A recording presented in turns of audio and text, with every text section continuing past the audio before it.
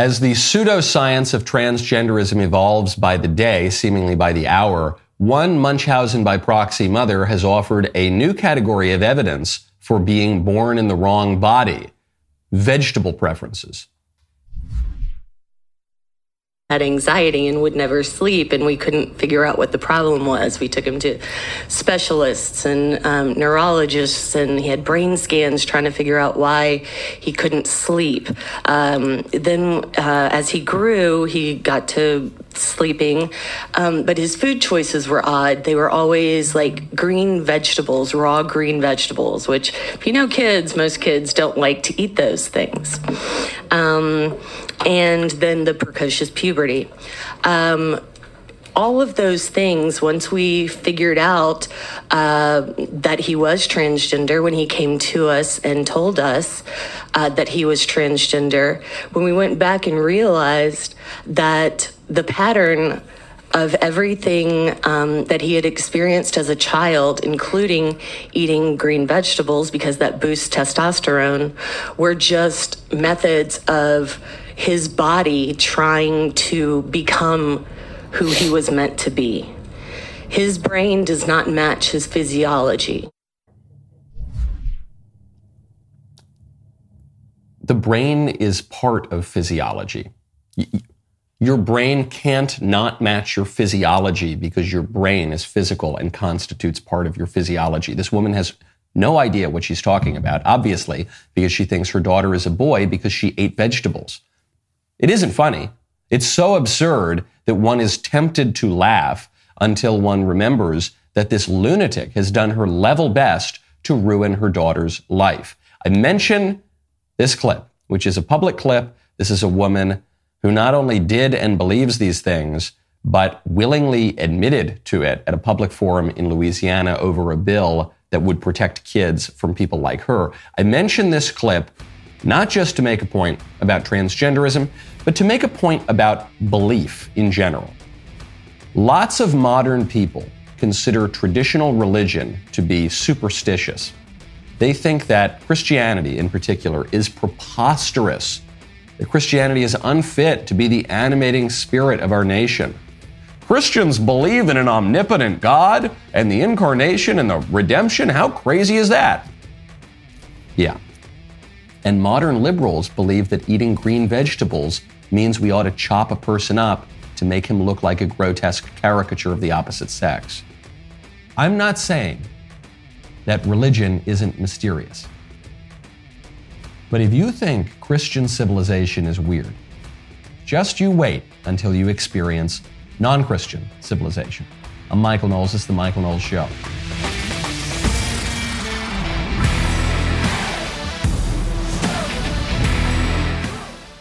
Welcome back to the show. We've got a great clip out of the White House as the world falls down around us, as we might be on the brink of World War III. Karine Jean-Pierre faces the toughest question of all. We'll get to that in just a moment. First, though, which is transier, would you say? Spinach or Bud Light? Which is more likely to make you a little bit light in the loafers? Which is more likely to push you toward the rainbow flag? Would it be spinach? Would it be Escarole? Would it be Broccoli Rob? Or would it be a can of Bud Light? Bud Light is sick of the jokes. Bud Light has had enough of the jokes about them. And Anheuser-Busch is saying, it was just one can. This is their new, every day they have a new response. Every day you get a letter or a commercial about horses or this or that. So here's what Bud Light has said now. This is through their distributor. They say, this was one single can given to one social media influencer. It was not made for production or sale to the general public. This can is not a formal campaign or advertisement. Leave us alone. Leave Britney alone and stop it. In reality, they say, the Bud Light can was posted by a social media influencer that sparked all the conversation was provided by an outside agency without Anheuser-Busch's management awareness or approval. Since that time, the lack of oversight and control over marketing decisions has been addressed, and a new VP of Bud Light marketing has been announced. Okay, great. So this is the biggest walk back we've seen yet. Certainly better than when Bud Light doubled down on the campaign. Certainly better than the letter from the CEO where he basically just said, I love the military. Stop boycotting us. Certainly better than the horses commercial. Better even than the temporary suspension of this VP of marketing. They're saying, look, this was obviously a mistake. They're insinuating this was obviously a mistake. It wasn't even a campaign. It's not even what you think it is. Just, okay, you're so close. Say you're sorry. Say you're sorry. Say it was the wrong decision. And say, and this is the crucial part, say that men and women are different. Say that men can't really be women. Say that you oppose transgender ideology. That is the only way to fix this. You're so close. Every day, every 3 days, you inch a little bit closer to doing that, which would probably work, but you don't ever quite get that. You're so cautious. And you think, Bud Light, that by being cautious and clever in your language, that you're going to be able to straddle the fence here. You're not. Your sales numbers are just going to get worse and worse and worse. It's not like the sales numbers declined and then they've kind of just stayed there. That would be a problem for Bud Light too. They keep declining because there's no middle road on this issue. To quote a certain speech from CPAC this year that caused a lot of consternation, there is no conciliatory middle way on the issue of transgenderism. Some issues there is a middle way. This one, there isn't one. Either men and women are different or they're not different. Either women get their own bathrooms or they don't get their own bathrooms. You maybe could have avoided the issue had you avoided the issue. I'm not saying that every company in America needs to go send out a statement of metaphysics and anthropology, okay? But you inserted yourself into the issue and you offended your whole customer base and you said something that's manifestly wrong and it's a urgent social issue that is having harmful effects for lots and lots of people, really for everybody involved, especially for the people who've fallen prey to this confusion. So now you're in it, and the only way out is going to be through. The only way out, Bud Light, you can do it. You say, I'm sorry, we were wrong, transgenderism isn't real. Come out and say it. We'll drink Bud Light again. I drank like 3 Bud Lights a year, but I'll drink Bud Light again. If Bud Light came out and said it, it would be better to me than had Bud Light never waded into these waters in the first place. If Bud Light came out and said, we're sorry, this was wrong, transgenderism's fake, men can't really become women, I would buy more Bud Light than I did before, because that would send a message to the rest of corporate America, which is that if you come out and defend the truth and sanity and reason, we will have your back. You will have an audience base there. It would encourage other companies. So do it, Bud Light. Do it. I'll buy a case or 2. I don't know. I'll at least talk about it. When you want to talk to your friends, you got to check out Pure Talk. Right now, head on over to puretalk.com/Knowles. We all know about the big wireless cell companies out there. They lock you into these horrendous contracts, and then, if you try to get out of them early, they tack on outrageous charges, which is why I love Pure Talk Wireless, where there are no hidden fees, no contracts, and no hassle. Pure Talk's U.S. customer service team has helped so many people make the switch in as little as 10 minutes. They were even able to keep their own phone number. I'm so glad that I use Pure Talk. Frankly, just the U.S.-based customer service team would be enough for me, but you get the same networks that you're using right now. You can get unlimited talk, text, plenty of data. The price is much, much lower. It's so simple. It's so easy. Head on over to puretalk.com. Enter promo code Knowles, K-N-W-L-E-S, to save 50%, 50, off your first month. That is puretalk.com. Promo code Knowles, K-N-O-W-L-E-S. Be like me. Use Pure Talk. Pure Talk is simply smarter wireless. Speaking of middle of the road, we got all the Republican presidential candidates. We've got 3 presidential candidates for the Democrat Party. Joe Biden running as the 2023 liberal establishment, finger in the wind, whichever way the progressives want to go, that's the way he goes. You've got Marianne Williamson, who is the dark psychic forces new agey candidate in the race. And then you've got RFK Jr. And RFK Jr. is running as a Democrat from the past. Here's what RFK Jr. had to say on immigration. He said, Francisco Oropeza Perez Torres has been arrested for the murder of 5 people, including a 9-year-old boy. Torres is a Mexican already deported 4 times. It is not anti-immigrant bigotry to demand an immigration system that keeps out criminals. In fact, letting them in stokes bigotry. As president, I will enforce a secure border and I will expand the kind of legal immigration that made our country great. Okay, that's a perfectly reasonable position if you're a Democrat from the 1960s. But that is not the position today of modern Democrats or modern Republicans. People want more than just stopping illegal immigration. The Democrats want mass migration. The federal government came out yesterday, said that we're looking at 10,000 border crossers per day. So that's over 3.5 million people per year, in addition to the million legal immigrants who come in.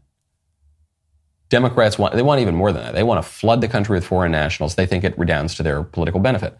The Republicans say, no, we don't want any illegal immigration. A lot of Republicans are now finally beginning to talk about restricting legal immigration too. And then you look at public opinion surveys, the vast majority of people, including lots of Democrats, want to drastically reduce not only illegal but legal immigration too.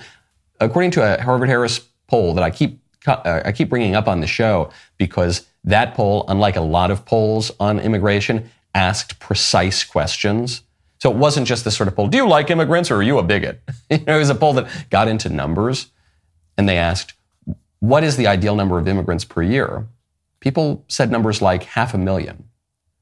500,000 is very different from what we're looking at right now.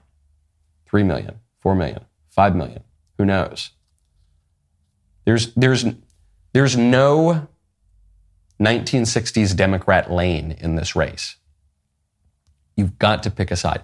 And conservatives and Republicans sometimes fall into the same trap that Bobby Kennedy Jr. is falling into, which is you think, well, let me just rewind the clock 20 years. Let me just rewind the clock, in this case, 50 or 60 years.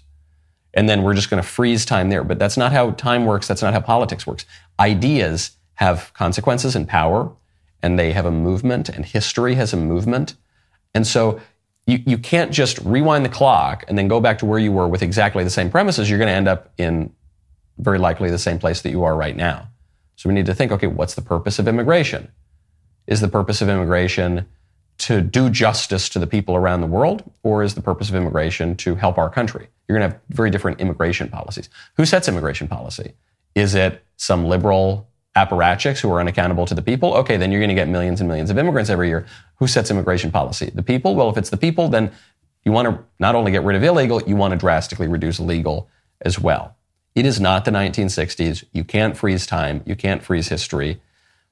It's important for politicians to know what time it is. I applaud Bobby Kennedy for trying to bring his party into a saner place. It's not there. It's not going there anytime soon. So your options are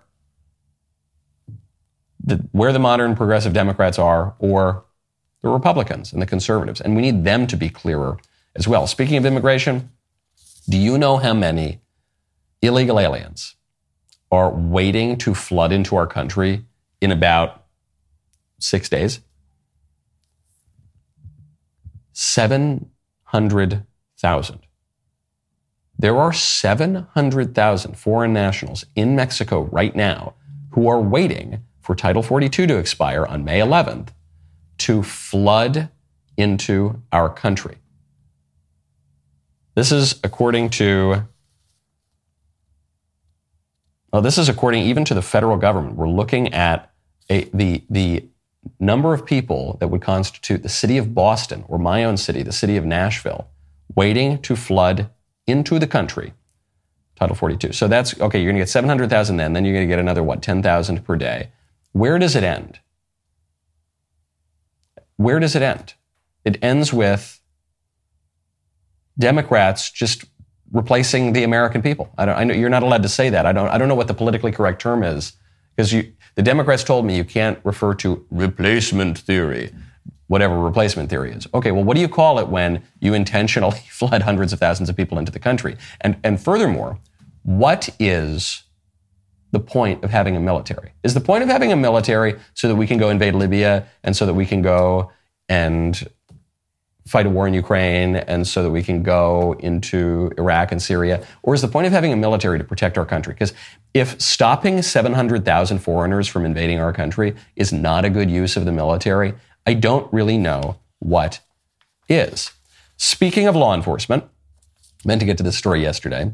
It's the one that everyone on the left is talking about. That would be Jordan Neely. Jordan Neely was a homeless guy who was arrested 40 plus times. I think it was 44 times in New York for things like public lewdness, for assaulting a senior citizen, so for pretty serious stuff. And then he was on the subway. He was behaving in a way that, according to eyewitnesses, was hostile and erratic.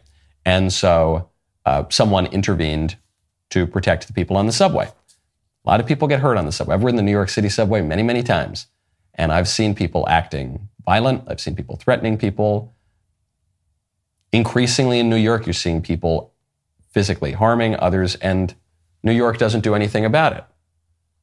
The cops are largely told to stand down, and then sometimes when the cops do arrest people, the DAs, the Soros-funded prosecutors, let them off the hook. So you take your life in your hands now in certain parts of New York, in certain parts of the subway system. So what happened? A few guys go in, they subdue the guy, but Jordan Neely dies in the process. What does AOC say? AOC says Jordan Neely was murdered. But because Jordan was houseless and crying for food in a time when the city is raising rents and stripping services to militarize itself, while many in power demonize the poor, the murderer gets protected with passive headlines and no charges. It's disgusting. I don't want to sound callous in any way here. Homeless people in New York do not want for food. That is not a thing. I am very sympathetic to the plight of homeless people. I think that what we have done with regard to homeless policy is awful. It's a complete abdication of duty. It's the fault, especially of the left, but of the right as well. It's the fault of an idea that we in a political community have no obligation to our fellow citizens, and the idea that we have no right to interfere with the behavior of fellow citizens, even when those fellow citizens are mentally ill or addicted to drugs. The conservatives sometimes have said, well, they'll figure it out. That's the worst version of conservatives. But the left, for a very long time, has said, well, you have no right to stop a man from doing drugs. You have no right to involuntarily commit a mentally ill man. Homeless people have the right to live on the street. That's no right. That's a way to die. That's a way to be killed in an altercation. That's a way to die of a drug overdose. It's a way to die of exposure. So I am totally sympathetic. But all of that is prefaced to say, if you are a homeless person in New York, you will be offered 10,000 sandwiches a day. And what happens is when you offer homeless people sandwiches in New York, sometimes they'll say, okay, thanks. And you get them a sandwich, maybe you chat a little bit.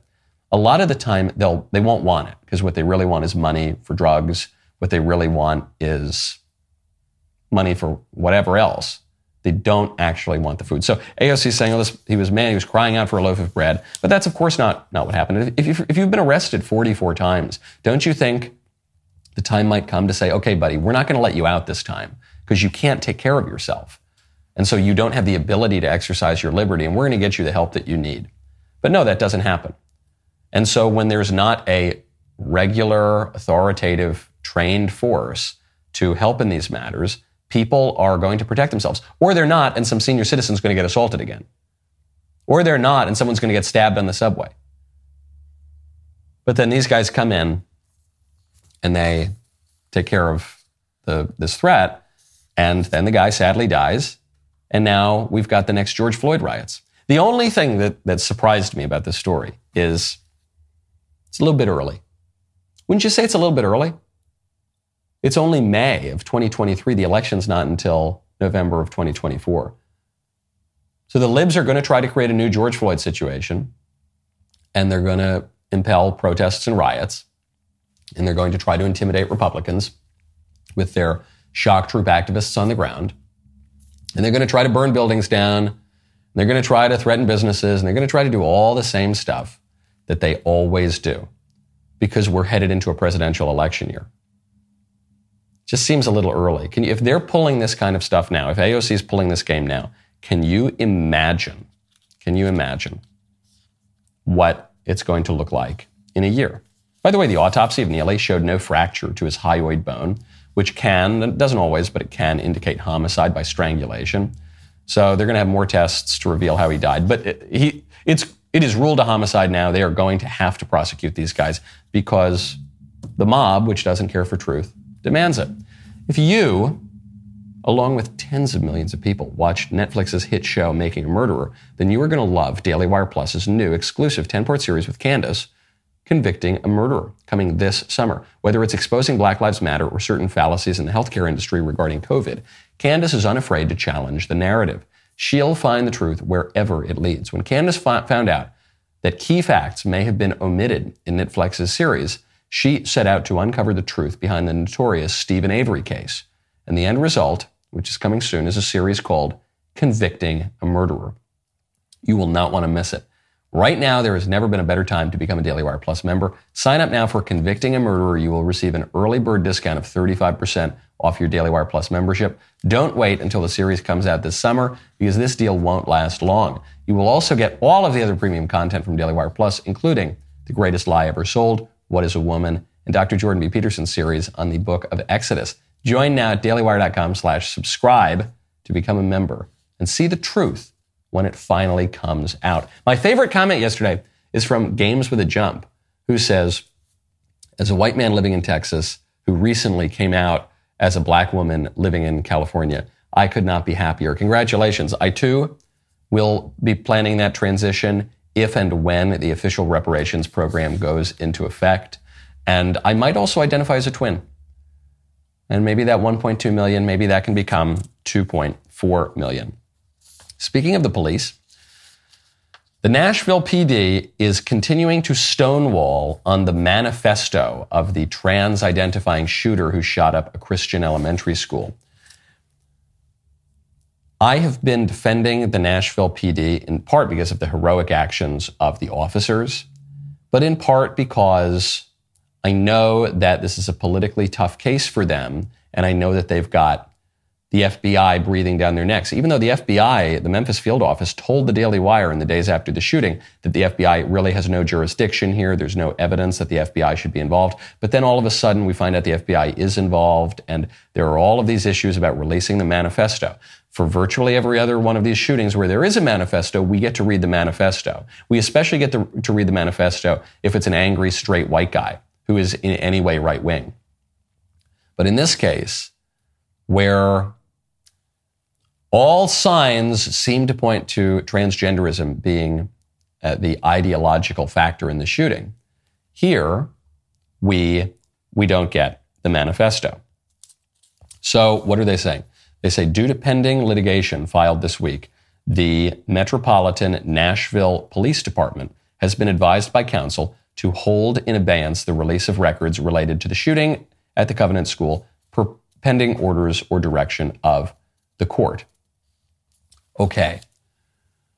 Why do they have to hold it? What's the litigation? The litigation is from the Tennessee Firearms Association trying to get the manifesto out. So they're saying that the Tennessee Firearms Association asserts that the police wrongly denied public records requests, and so they want to get the manifesto out. And the Nashville PD is trying not to release the manifesto. And then their excuse now as to why they won't release the manifesto is that there's pending litigation about why they won't release the manifesto. So this is obviously a purely political matter, and the political leadership that is preventing the Nashville PD from doing the right thing should be ashamed of itself, and we should see the manifesto. Period. Okay.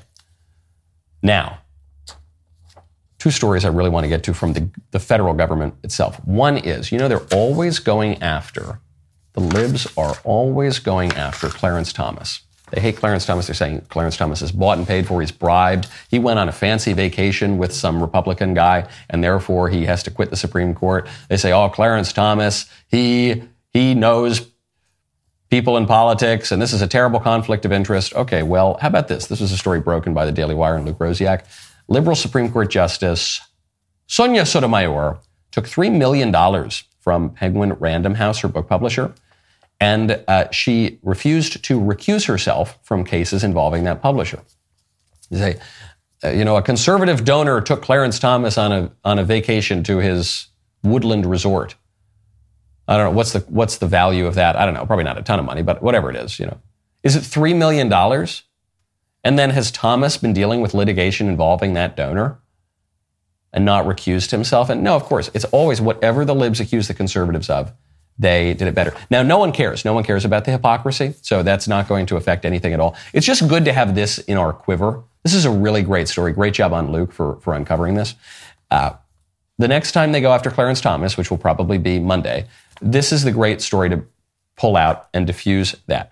And speaking of the libs not being able to answer questions, Karine Jean-Pierre, not known as the greatest White House press secretary in history. We're on the brink, potentially, of World War III. You've got a drone attack on the Kremlin to kill Vladimir Putin. You're seeing the U.S. involvement in Ukraine has ramped up. You're seeing the economy collapsing. You're seeing runs on banks. You're seeing 700,000 migrants at the border. Biden's got a lot to answer for, but he can't even answer the basic questions. Joe Biden won't even answer how many grandchildren he has. He has very cruelly refused to acknowledge his 7th grandchild because she was born out of wedlock, and she's Hunter Biden's daughter. So we finally had a reporter ask Karine Jean-Pierre about this. Here's what the White House said. I wanted to ask about the trial going on in Arkansas with Hunter Biden and the child support. Are the president and first lady monitoring that? And how come they haven't acknowledged the 7th grandchild? I'm not going to speak to that from here. Why not? Go ahead.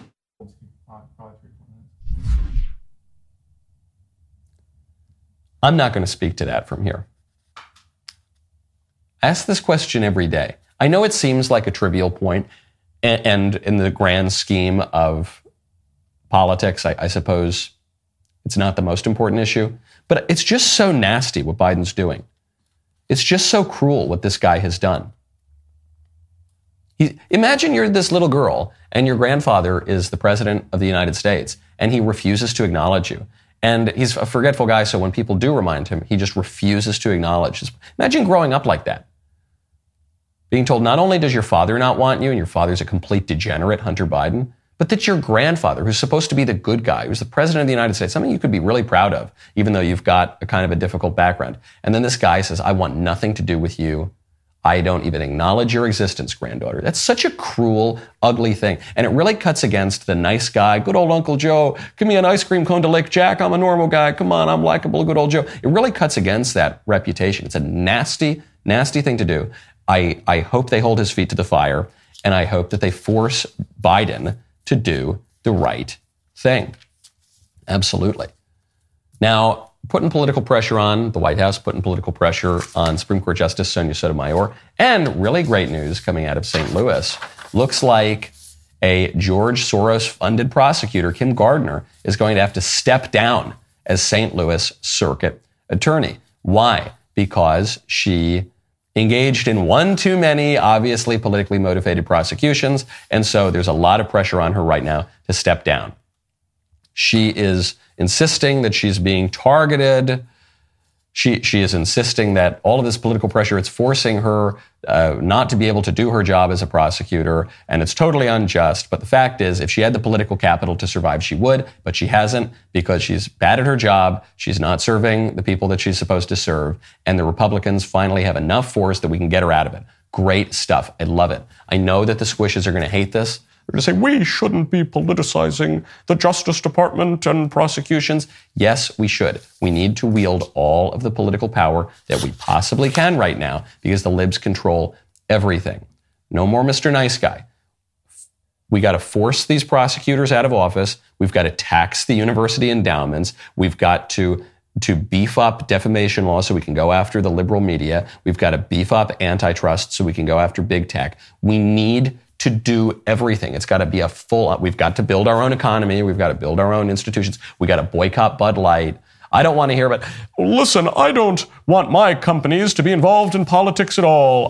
Well, the libs are going to force that. So as Orrin McIntyre has put it very well, he says, the party that wants to win is always going to beat the party that wants to be left alone. So if you got the left in this country forcing the corporations to adopt their insane ideas, and then you've got the right saying, I don't want any kind of politics, then the corporations are just inevitably going to move to the left. That's why this Bud Light boycott is so great. No, we've got to go further. We've got to stop suffering from this failure of imagination. We've got to say, hey, Bud Light, staying out of politics, that's no longer good enough. Come out and say transgenderism is fake. Say you're sorry for adopting it. Insinuate at the very least that it's bad for society, especially bad for the kids who are being chopped up by Munchausen by proxy mothers who think that green vegetables turn you trans. Cut it out. Enough. No more Mr. Nice Guy. We need to be Mr. Good Guy. We need to be Mr. Just Guy. We need to be Mr. Ordered Society Guy. We shouldn't just be nice and allow very bad people and ideas to ruin our country. Now we're going to turn to some very good people. The very good people in our mailbag. This mailbag is sponsored by Pure Talk. Go to puretalk.com, select a plan, enter code Knowles to get 50% off your first month. They gave me a telephone on set today. I kind of like the idea. Can I ring, ring, ring? Give me the first voicemail. Hey, Michael, this is the Iowa Conservative. I'm 25 years old and my wife is 24. It's not really good. We have 3 kids, 4 and under. My wife is currently a stay-at-home mom, and my question to you is I currently work from home. I make $85 to $95 a year. I'm, climbing the ladder, getting promotions and everything. But if I do take the next promotion and keep on climbing this ladder, it will require overnights. Not a lot of overnights, maybe like once a month or once every other month, but it's still time away from the home and from the family. Overall, it's obviously going to be more money, better job, better pay, everything like that. Or do I stay at home, working from home for a few years and am around for my child's younger years? What's your take on this? I need one extra piece of information, which is, are you saying that the difference is right now you're working from home 100% of the time, but if you get the new job, you're going to be working from home some of the time, but you're also going to be working overnights somewhere else some of the time? Or is it you're working from home now and the new job would require you're in the office all the time and sometimes you're there overnight too? The reason that matters is it's just a totally different lifestyle between working from home and not working from home. If it were me, you know what I would do. I would take the job. I work a lot of overnights. I travel around the country. I'm traveling right now. And I don't love to do it. I try to minimize it. But if you're saying it's going to be 1 or 2 nights a month, and that's going to give you a substantially higher salary and, more importantly, put you on a path to make more money and have a bigger job down the line, yeah, I would say that's a no-brainer to me.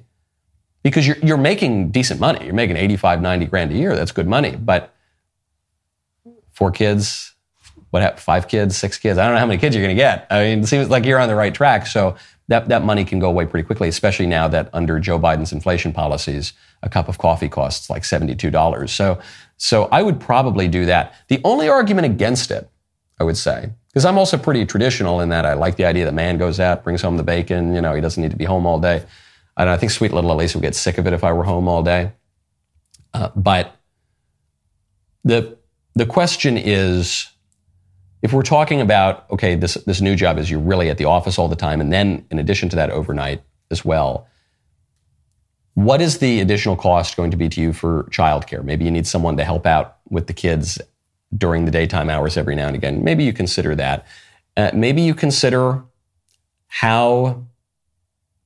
just consider how important your career is to you. If you were making no money, I'd say, go get a real job, come on. But you're making decent money. So I would lean toward take the job. But it's not a science. It's not a totally even cut thing. You've got to analyze all of the particulars. Next one. Hi, Michael. Big fan of the show. Really appreciate all that you do. So I just finished with a nice vegan propaganda documentary, and it led me to an interesting thought that I think you might find pretty interesting as well. In Genesis, it talks about before the fall of man, how there was no death in the garden. Now, if there was no death in the garden, I'm assuming that would also mean animals. And since animals need to die in order to be eaten, would that mean that Adam and Eve were vegans?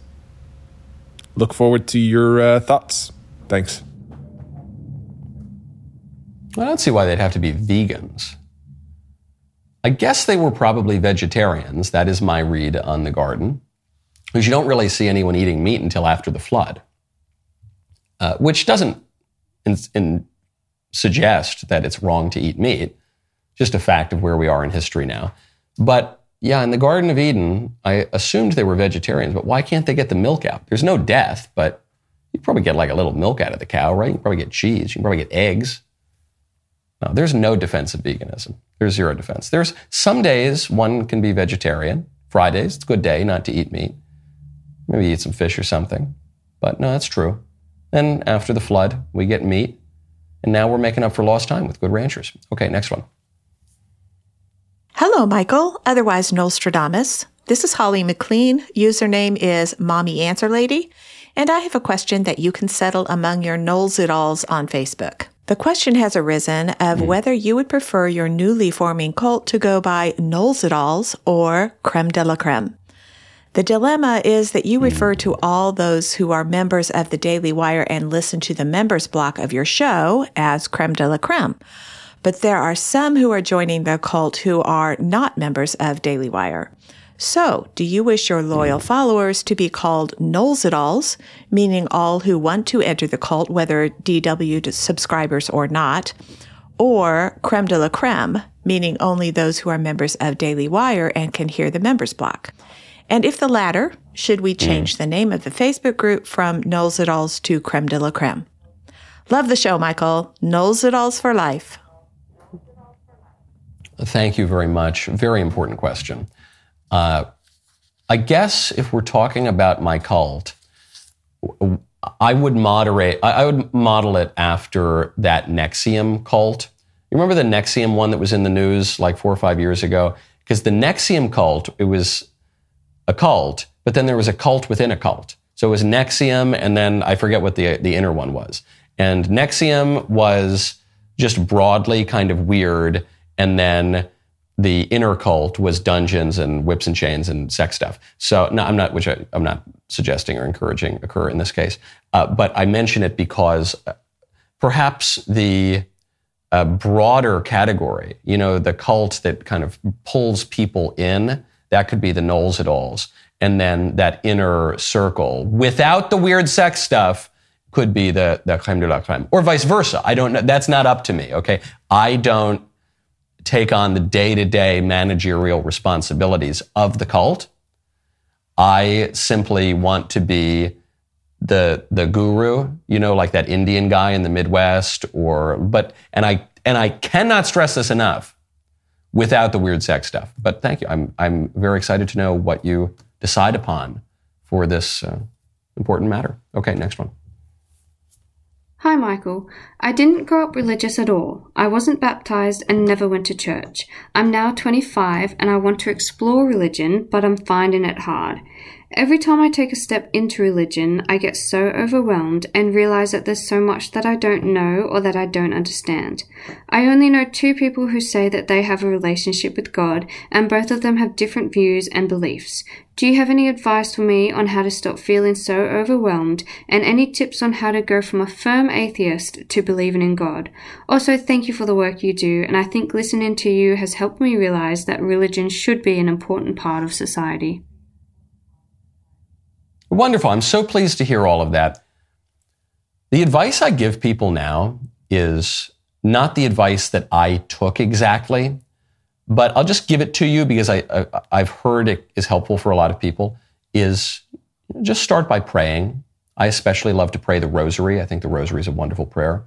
So you could begin with that. How did it work for me, though? I was in a similar situation from you. It's sad. I mean, you were truly raised without any religion. I was raised with some religion, but I fell away from it at age 13.